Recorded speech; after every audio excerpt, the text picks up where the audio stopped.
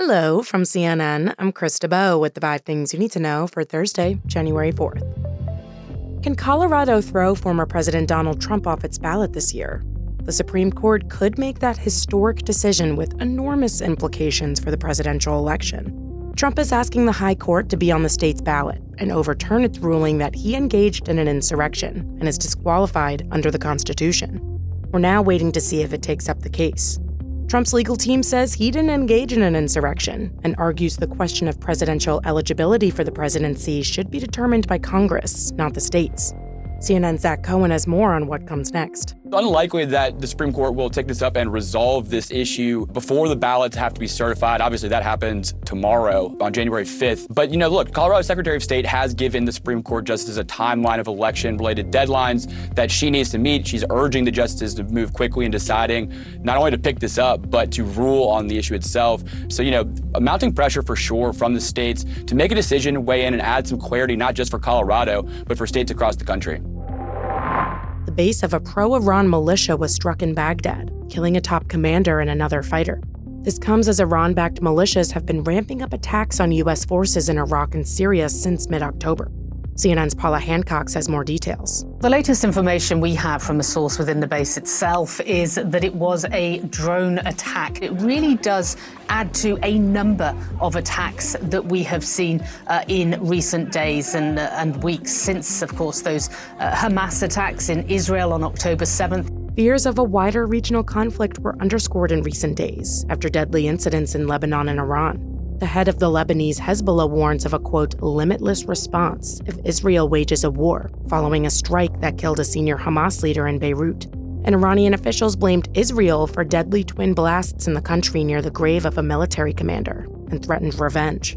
No group has claimed responsibility, and Israel's military said it had no comment, but the U.S. says Israel is responsible.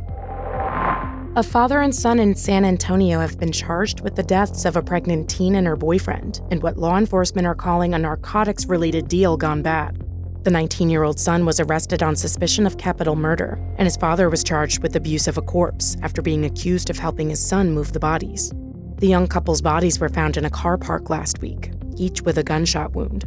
Authorities said they possibly stayed there for 3 or 4 days. The case has been listed as capital murder because of the death of an unborn child, although police say more charges are pending. It's unclear if the father and son have attorneys. The former Kentucky county clerk who declined to issue marriage licenses to same-sex couples for her religious beliefs back in 2015 now has to pay up even more than before. About 9 years ago, Kim Davis spent 5 days behind bars for contempt after David Emerald and David Moore sued her for denying them marriage licenses multiple times by her or her office. The judge said in 2022 that Davis violated their constitutional rights. Now, a federal judge says Davis must pay up $260,000 in fees and expenses to the couple's attorneys, on top of the $100,000 in damages awarded by a jury last year.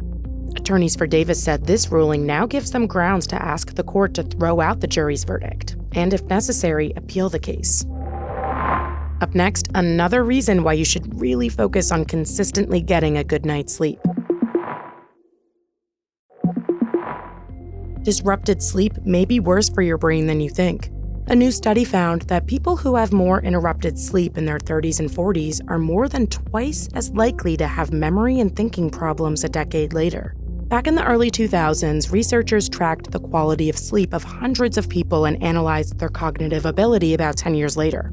They found those experiencing more sleep fragmentation, or with a greater share of their sleeping hours spent moving, were more likely to receive poor cognitive scores on all of the tests.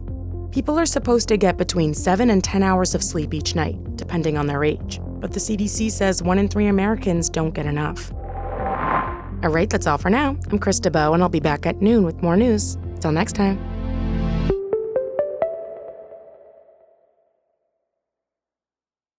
Over 37,000 companies have already made the move to NetSuite. Backed by popular demand, NetSuite has extended its one-of-a-kind flexible financing program for a few more weeks. Head to netsuite.com/briefing. netsuite.com/briefing.